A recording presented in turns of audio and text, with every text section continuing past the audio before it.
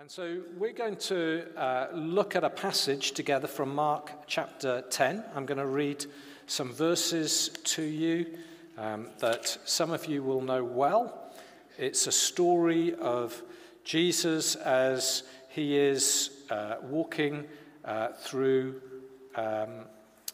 he's walking out of Jericho, along the Jericho road towards Jerusalem. And this is what the verses say. So it should come up behind me on the screen. This is what it says. They came to Jericho, and as he was leaving Jericho with his disciples and a large crowd, Bartimaeus, the son of Timaeus, a blind beggar, was sitting by the road. When he heard that it was Jesus of Nazareth, he began to cry out, "Jesus, Son of David, have mercy on me." Many warned him to keep quiet, but he was crying out all the more, "Have mercy on me, Son of David." Jesus stopped and said, "Call him." So they called the blind man and said to him, "Have courage, get up, he's calling for you." He threw off his coat, jumped up, and came to Jesus. Then Jesus answered him, "What do you want me to do for you?" "Rabboni," the blind man said to him, "I want to see." Jesus said to him, "Go, your faith has saved you." Immediately he could see and began to follow Jesus on the road. I remember many years ago hearing someone preaching at a Bible week at Stoneleigh, and the title of the sermon was it was from this passage. It was "The Shout That Stopped God." Bartimaeus' voice cut through all the background noise, and Jesus heard him that day. Now the point is this: Jesus didn't have to stop. Nobody else seemed to want him to. So why did he stop? Was Bartimaeus a special case? Was he the Jose Mourinho special one? Was he the only sick person on the Jericho road that day? I don't think he was. Was he the only one that day that was calling out to Jesus? I really don't think that he was the only one shouting out to Jesus that day.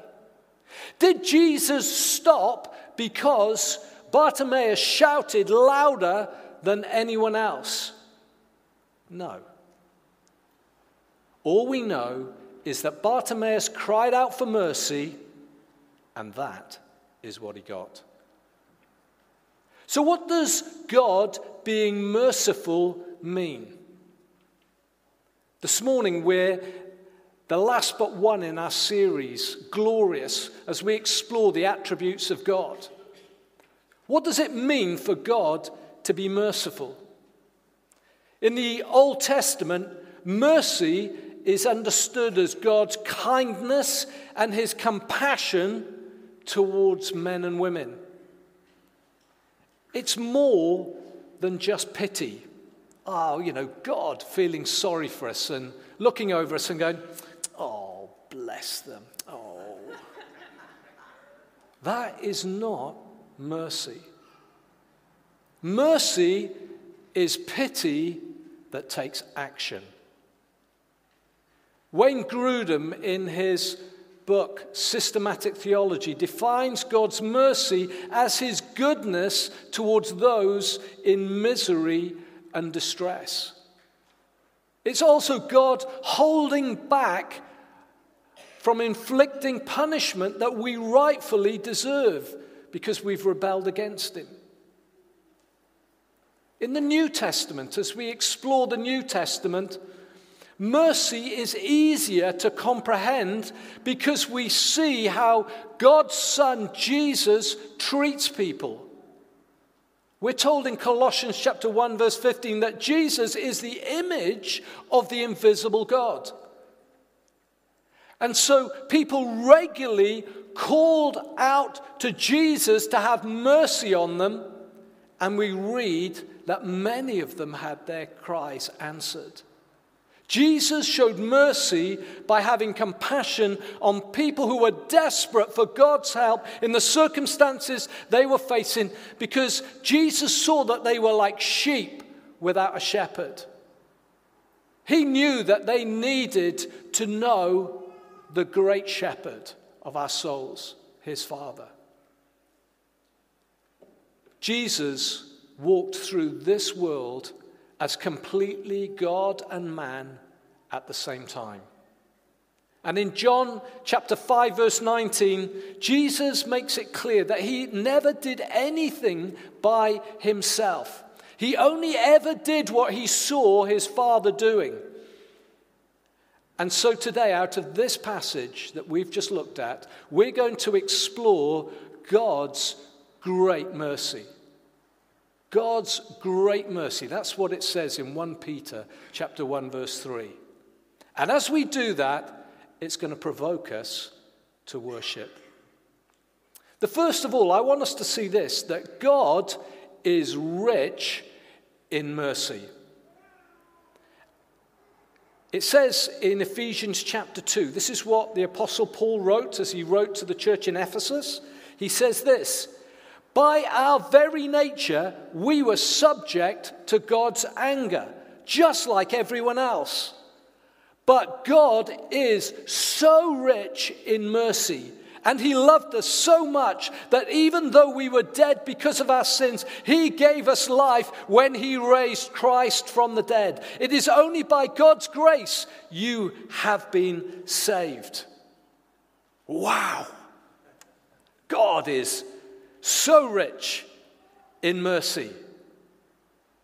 But you know, some people struggle when they read through the Old Testament. I remember a guy called Butch, and in a previous church, and as he was exploring faith, I remember him saying to me, he said, Steve, I really don't like the God of the Old Testament.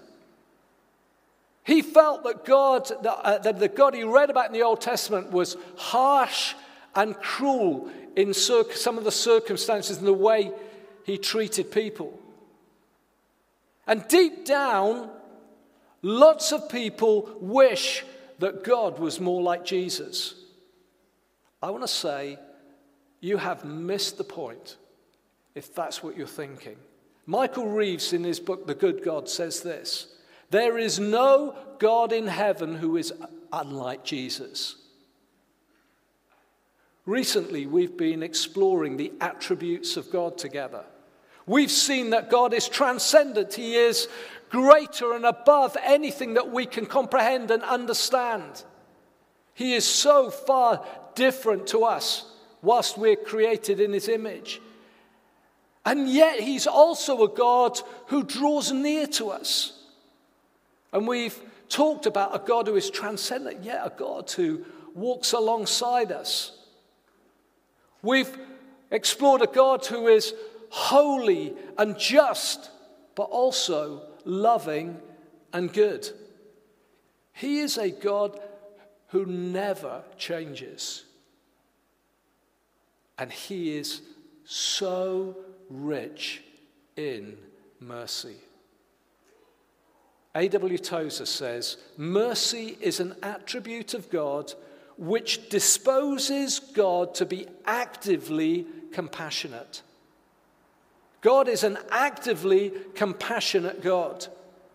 In Isaiah chapter 30, verse 18, Isaiah writes this, therefore the Lord is waiting to show you mercy. The Lord is waiting to show you mercy. And is rising up to show you compassion. For the Lord is a just God. All who wait patiently for him are happy. You know, we struggle comprehending a God who is perfect and just in all his ways, and yet merciful. Can God be just and merciful? Is it a contradiction? Andrew Wilson, in his book Incomparable, says this, mercy and justice seem to stand in tension. Someone who is guilty, we reckon, can either be met with justice, which means being punished, or mercy, which means being let off.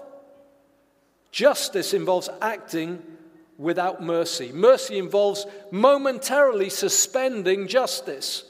So we assume you can't be both merciful and just at the same time. If this is true, no one has told God.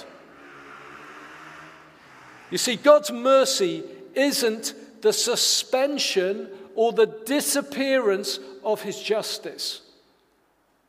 Rather, it is God transferring punishment. That's the basis of what we read in the Old Testament, of what the Old Testament sacrificial system. That's why the Old Testament is full of sacrifices.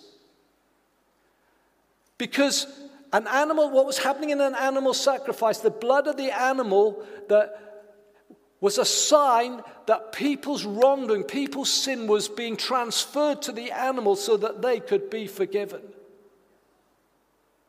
Mercy was being shown as a result of sacrifice. It's why in the temple, when the blood of the animal, the priest took the blood of the animal into the most holy place, into God's presence, he sprinkled the blood on the mercy seat.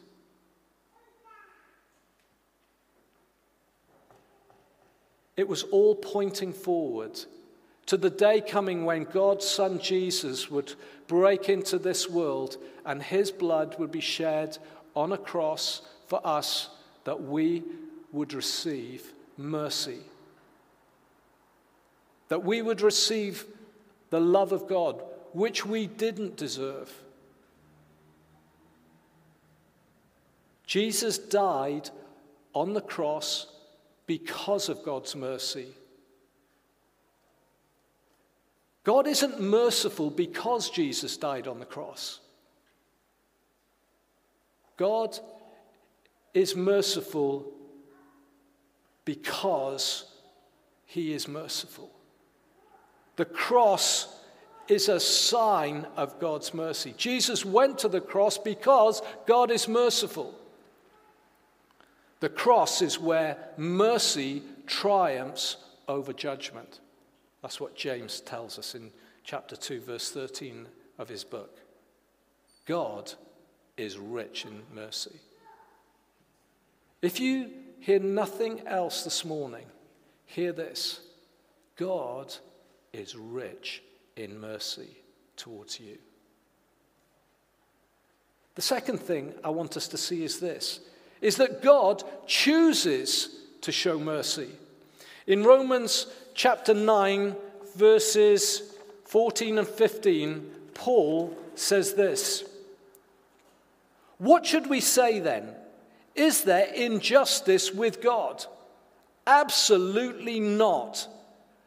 For he tells Moses, 'I will show mercy to whom I will show mercy. I will have compassion on whom I will have compassion.'"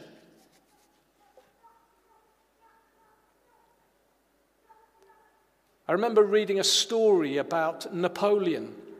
And Napoleon was the emperor. He was had the whole French army, and he had to dispense justice. And one of his soldiers had not fulfilled the role he was supposed to, and he was about to pass judgment, and it would have been execution. And the boy's mother comes before him and comes and cries out. She cries out to him for mercy. She says, "Have mercy on my boy." And Napoleon says, he doesn't deserve mercy. And the woman says this: "It wouldn't be mercy if he deserved it." None of us deserve mercy. As Jesus left Jericho that day, Bartimaeus went home happy. I want you to think about this. Did everybody else that day have their heart cry met and their need answered?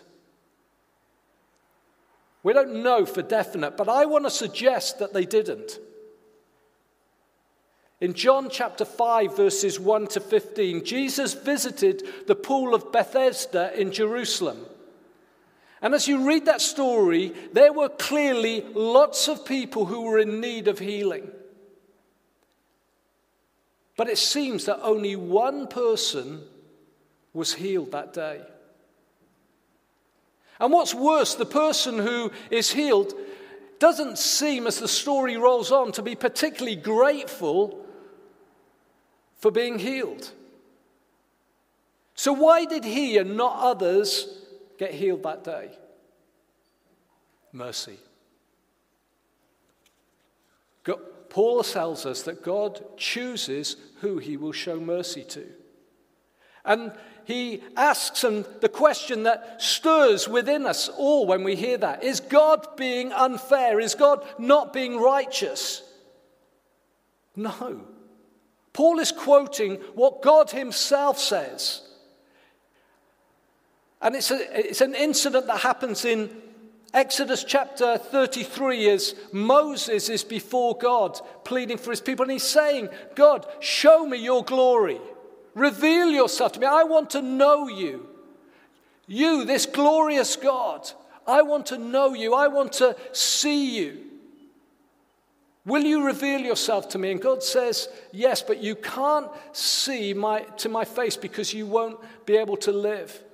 And then as he's explaining this to Moses, he says, I will show mercy to who I will show mercy to, who I choose to show mercy to. He's revealing that he's free to show compassion to who he wants to show compassion to. In Job, we read that Job says God doesn't have to give us an account of why he does what he does.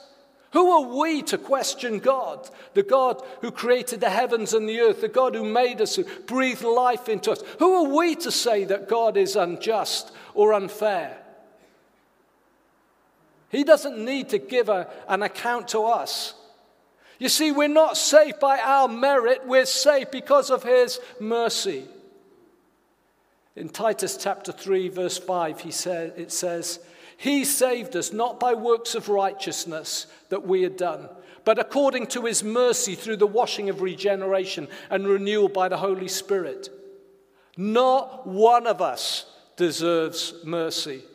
And it is a mystery that any of us have received it. On that day, Bartimaeus becomes aware that Jesus is passing by. We don't know how he becomes aware because he's blind, he can't see. He hears a commotion. Maybe he asks people around him, what's going on? And they said, Jesus is passing by. And something happened as he heard this.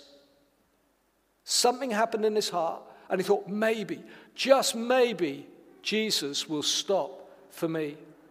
And hope starts to stir in his heart, and he begins to cry out. And he starts to cry out, Jesus, Son of David, have mercy on me. Only awareness of the presence of God stirs us to cry out to him for mercy. The Bible says that we are all dead in our sin. Dead to God. No spiritual life. How can we call out to God unless he first comes to us and we somehow hear an inkling, a whisper, that there is a God in heaven who loves us? This is what theologians call the prevenient grace of God, the grace of God that comes to us, that stirs us to even think, maybe, just maybe, God might stop for me today. How can people who are dead to God, who've ignored his existence, cry to him for mercy unless he's first been at work in our hearts? And throughout the Bible, we read about people who cry out to God for mercy and are heard. From the Israelites who are suffering brutal oppression in the Old Testament from their Egyptian overlords. They cry to God for mercy, and God hears their cry. We read of the psalmist in Psalm 40, verse 1, who cries out, he says, I cried out to the Lord, and he heard my cry. We read of Jonah as he's been swallowed by this great fish, crying out to God for mercy and God having mercy on him. But the truth is this: God is only ever merciful on the basis of the cross. John Stott says this: the gospel is good news of mercy to the undeserving. That's you and that's me. The symbol of the religion of Jesus is the cross, not the scales. Standing over us is not the Statue of Liberty with a set of scales. Because I say we are all in trouble if that's the case. We stand at the foot of the cross, where God has dispensed his mercy upon us because Jesus took the judgment of God on our behalf. As a result of what Jesus did on the cross for each one of us, we can come and cry out to God for mercy. And we can come and cry for mercy for ourselves and for others. And that's what we've been doing this morning. We're crying out to God to break into situations, to have mercy. And we're doing it because Jesus died on our behalf.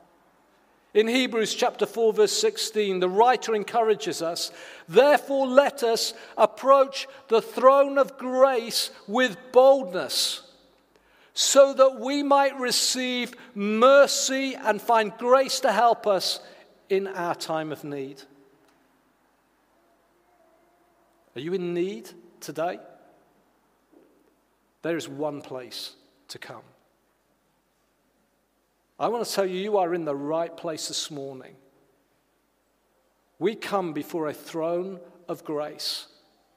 And as we cry out, we have a God who hears our cry. Finally, because we have received mercy, God expects us to be a people who are rich in mercy. You see, showing mercy is the evidence that God has transformed our lives. And people show mercy in all sorts of ways. There's not one size fits all.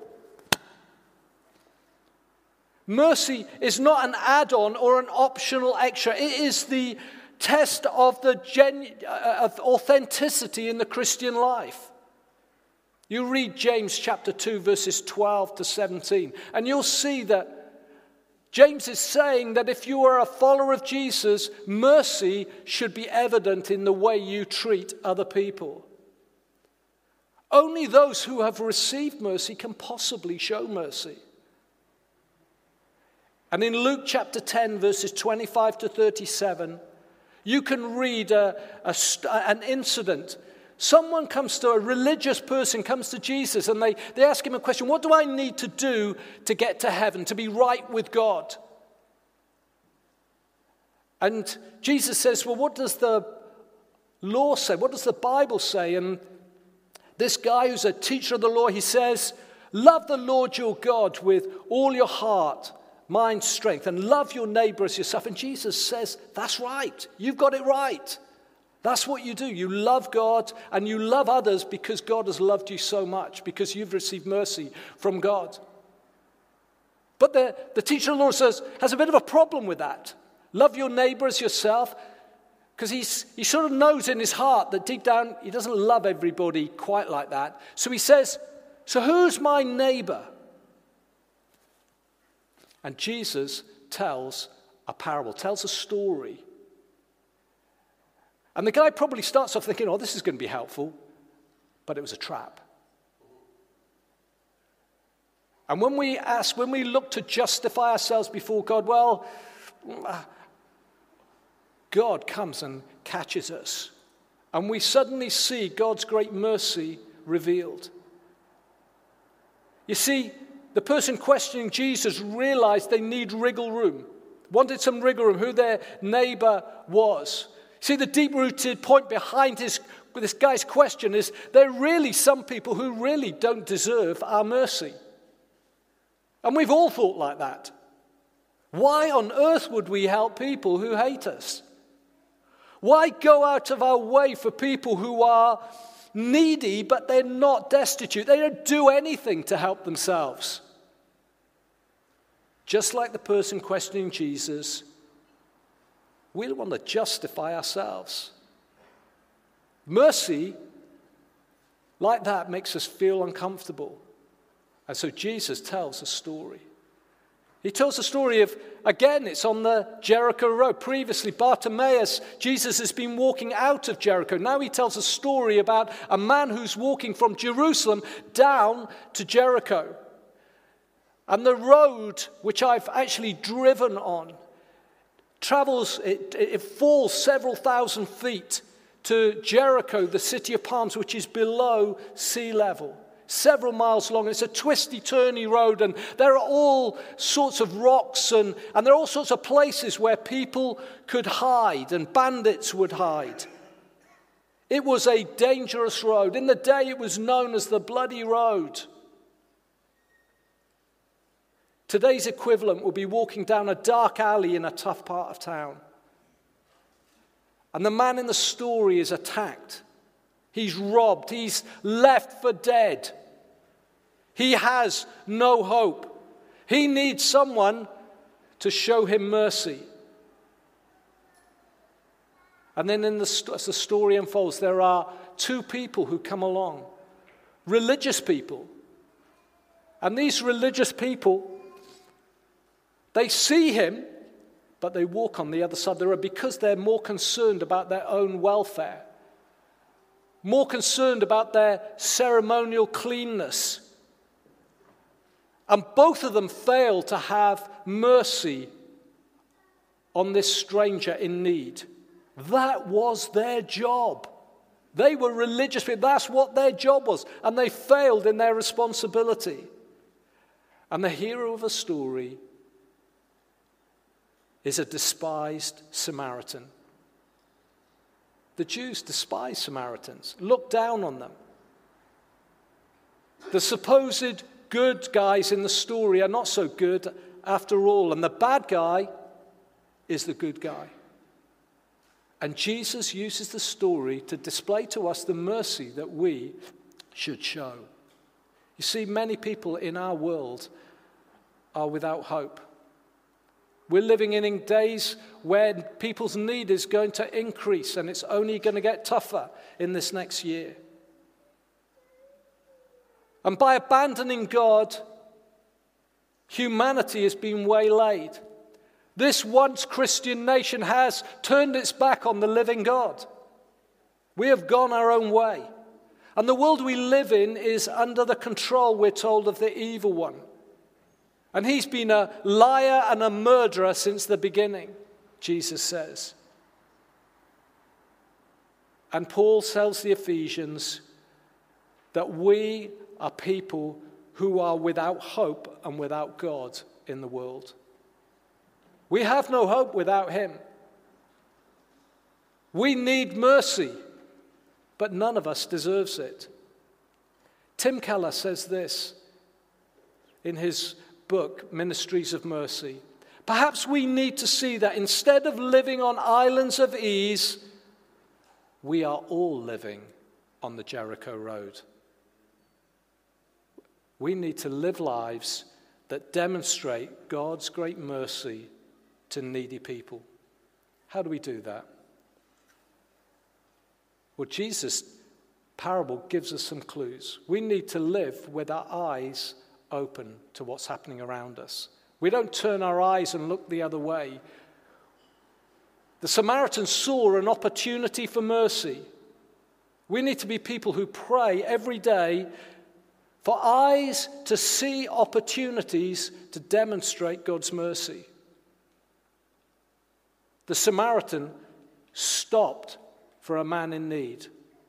And in the midst of our busyness, we may be on our busy days, we may have places to go, but we need to be people who are prepared to stop for those who are in need.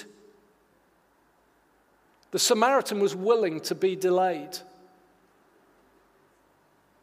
The Samaritan crossed the road to someone who was different from him. We need to be those who are willing to cross over, to put ourselves out towards those who are different from us. Maybe don't have the privileges that we've had. We need to be those who are prepared to put ourselves out. Mercy isn't cheap. Mercy is costly. The great mercy of God cost him everything. He gave his beloved Son that we might receive mercy. We need to be those who do what we can. You know, you can't do everything. You can't stop for every person, but you can stop for some. It's not our job to fix people.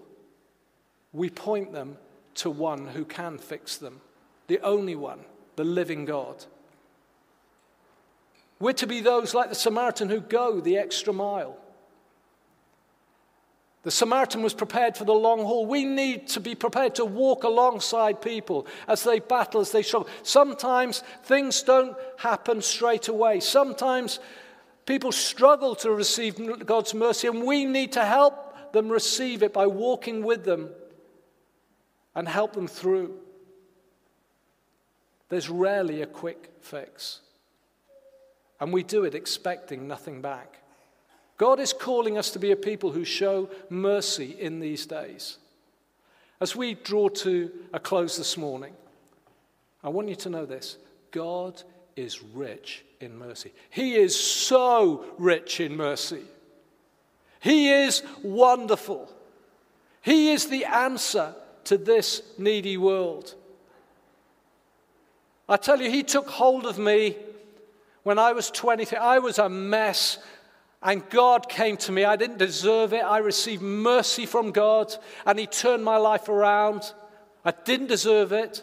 I stand here today and declare to you, God is rich in mercy.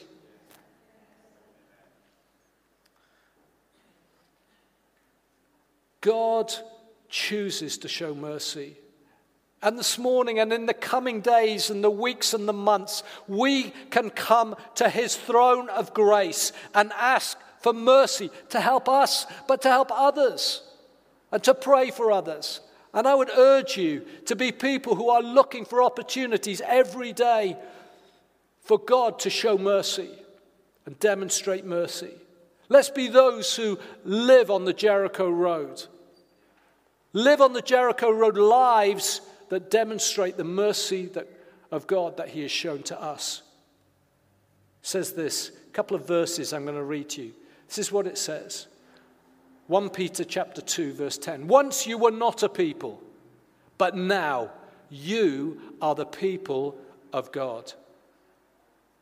You had not received mercy, but now you have received mercy. 2 Corinthians. All praise to God, the Father of our Lord Jesus Christ. God is our merciful Father and the source of all comfort. He comforts us in all our troubles so that we can comfort others.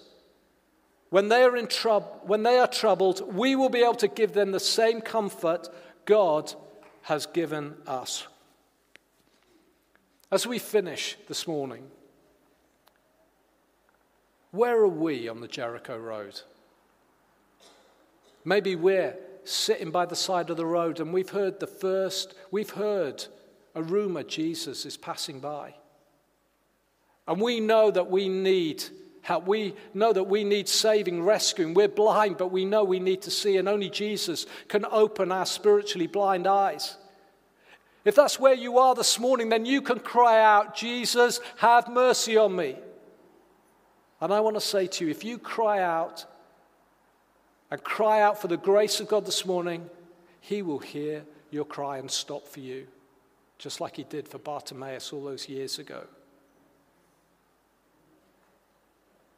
Maybe you're part of the crowd that day. Maybe you've come asking for others. Maybe you know you've got people you love who are in need. Maybe a sister or a friend.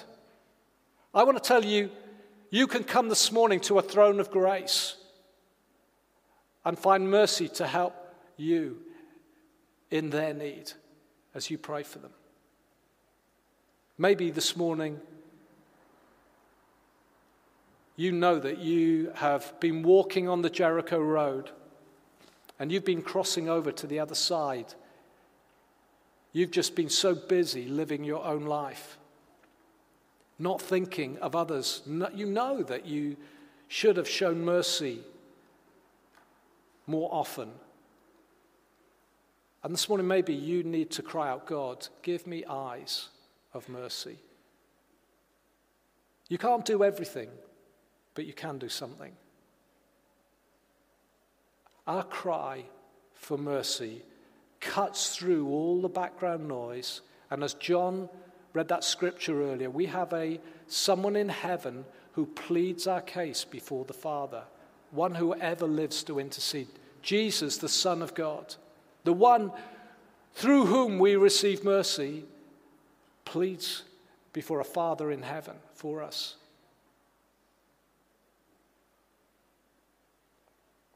I'm going to ask the band to come and join me on stage. We're going to sing in a moment, but we're going to respond to God right now. We've been crying out for mercy earlier, and we're going to take a moment to do it again. So wherever you're at, if you are knowing that you feel like that Bartimaeus, you want Jesus to stop for you. You know you've been spiritually blind. You want him to open your eyes. You can cry out for mercy. Just say, Jesus, save me, rescue me, come to me. Holy Spirit, open my eyes that I can see him and what he did for me. Put your trust in what Jesus did on the cross for you. Maybe this morning you know you're battling for someone who needs a breakthrough. Some of you will know my sister is starting chemotherapy next week. Praying to God. I'm pleading for her. God, have mercy on her. Come to her. Many of you will be battling for maybe stuff in your own lives or other people you know and love. And for some of you, you know that God has shown great mercy to you, and you know the challenge for you in the coming days is to be more merciful. And so I want you to ask God to help you. So let's stand together, wherever you're at, and reach out your hands to him. And I'm going to pray, and then we're going to sing. Lord, we thank you that you are a God who is rich in mercy. Rich in mercy. Thank you that your mercy, your store of mercy, never runs dry. Father, for those this morning who know that they've been spiritually blind, I pray that you would come and open their eyes, that they would see Jesus this morning. That they might put their trust in him who died on their behalf, that they might know you as a Father. I pray that there will be a revelation this morning, right now, as they reach out to you and say, Jesus, save me. Father, come and break in to their hearts and lives. Father, for those who are coming to you, part of crying out, have mercy on themselves or on a situation that others are facing, just like we prayed for David and Jane earlier. Lord Jesus, would you hear their cry for mercy? Hear their cry for mercy. Would you stop for them? Would you intervene and show your great mercy? Father, in these days, in this nation, oh God, we need your mercy. Have mercy on us. We don't deserve it. Have mercy on us as a nation. And we say, oh God, may all of us say, may we be people who show the mercy of God in the coming days. Holy Spirit, help us.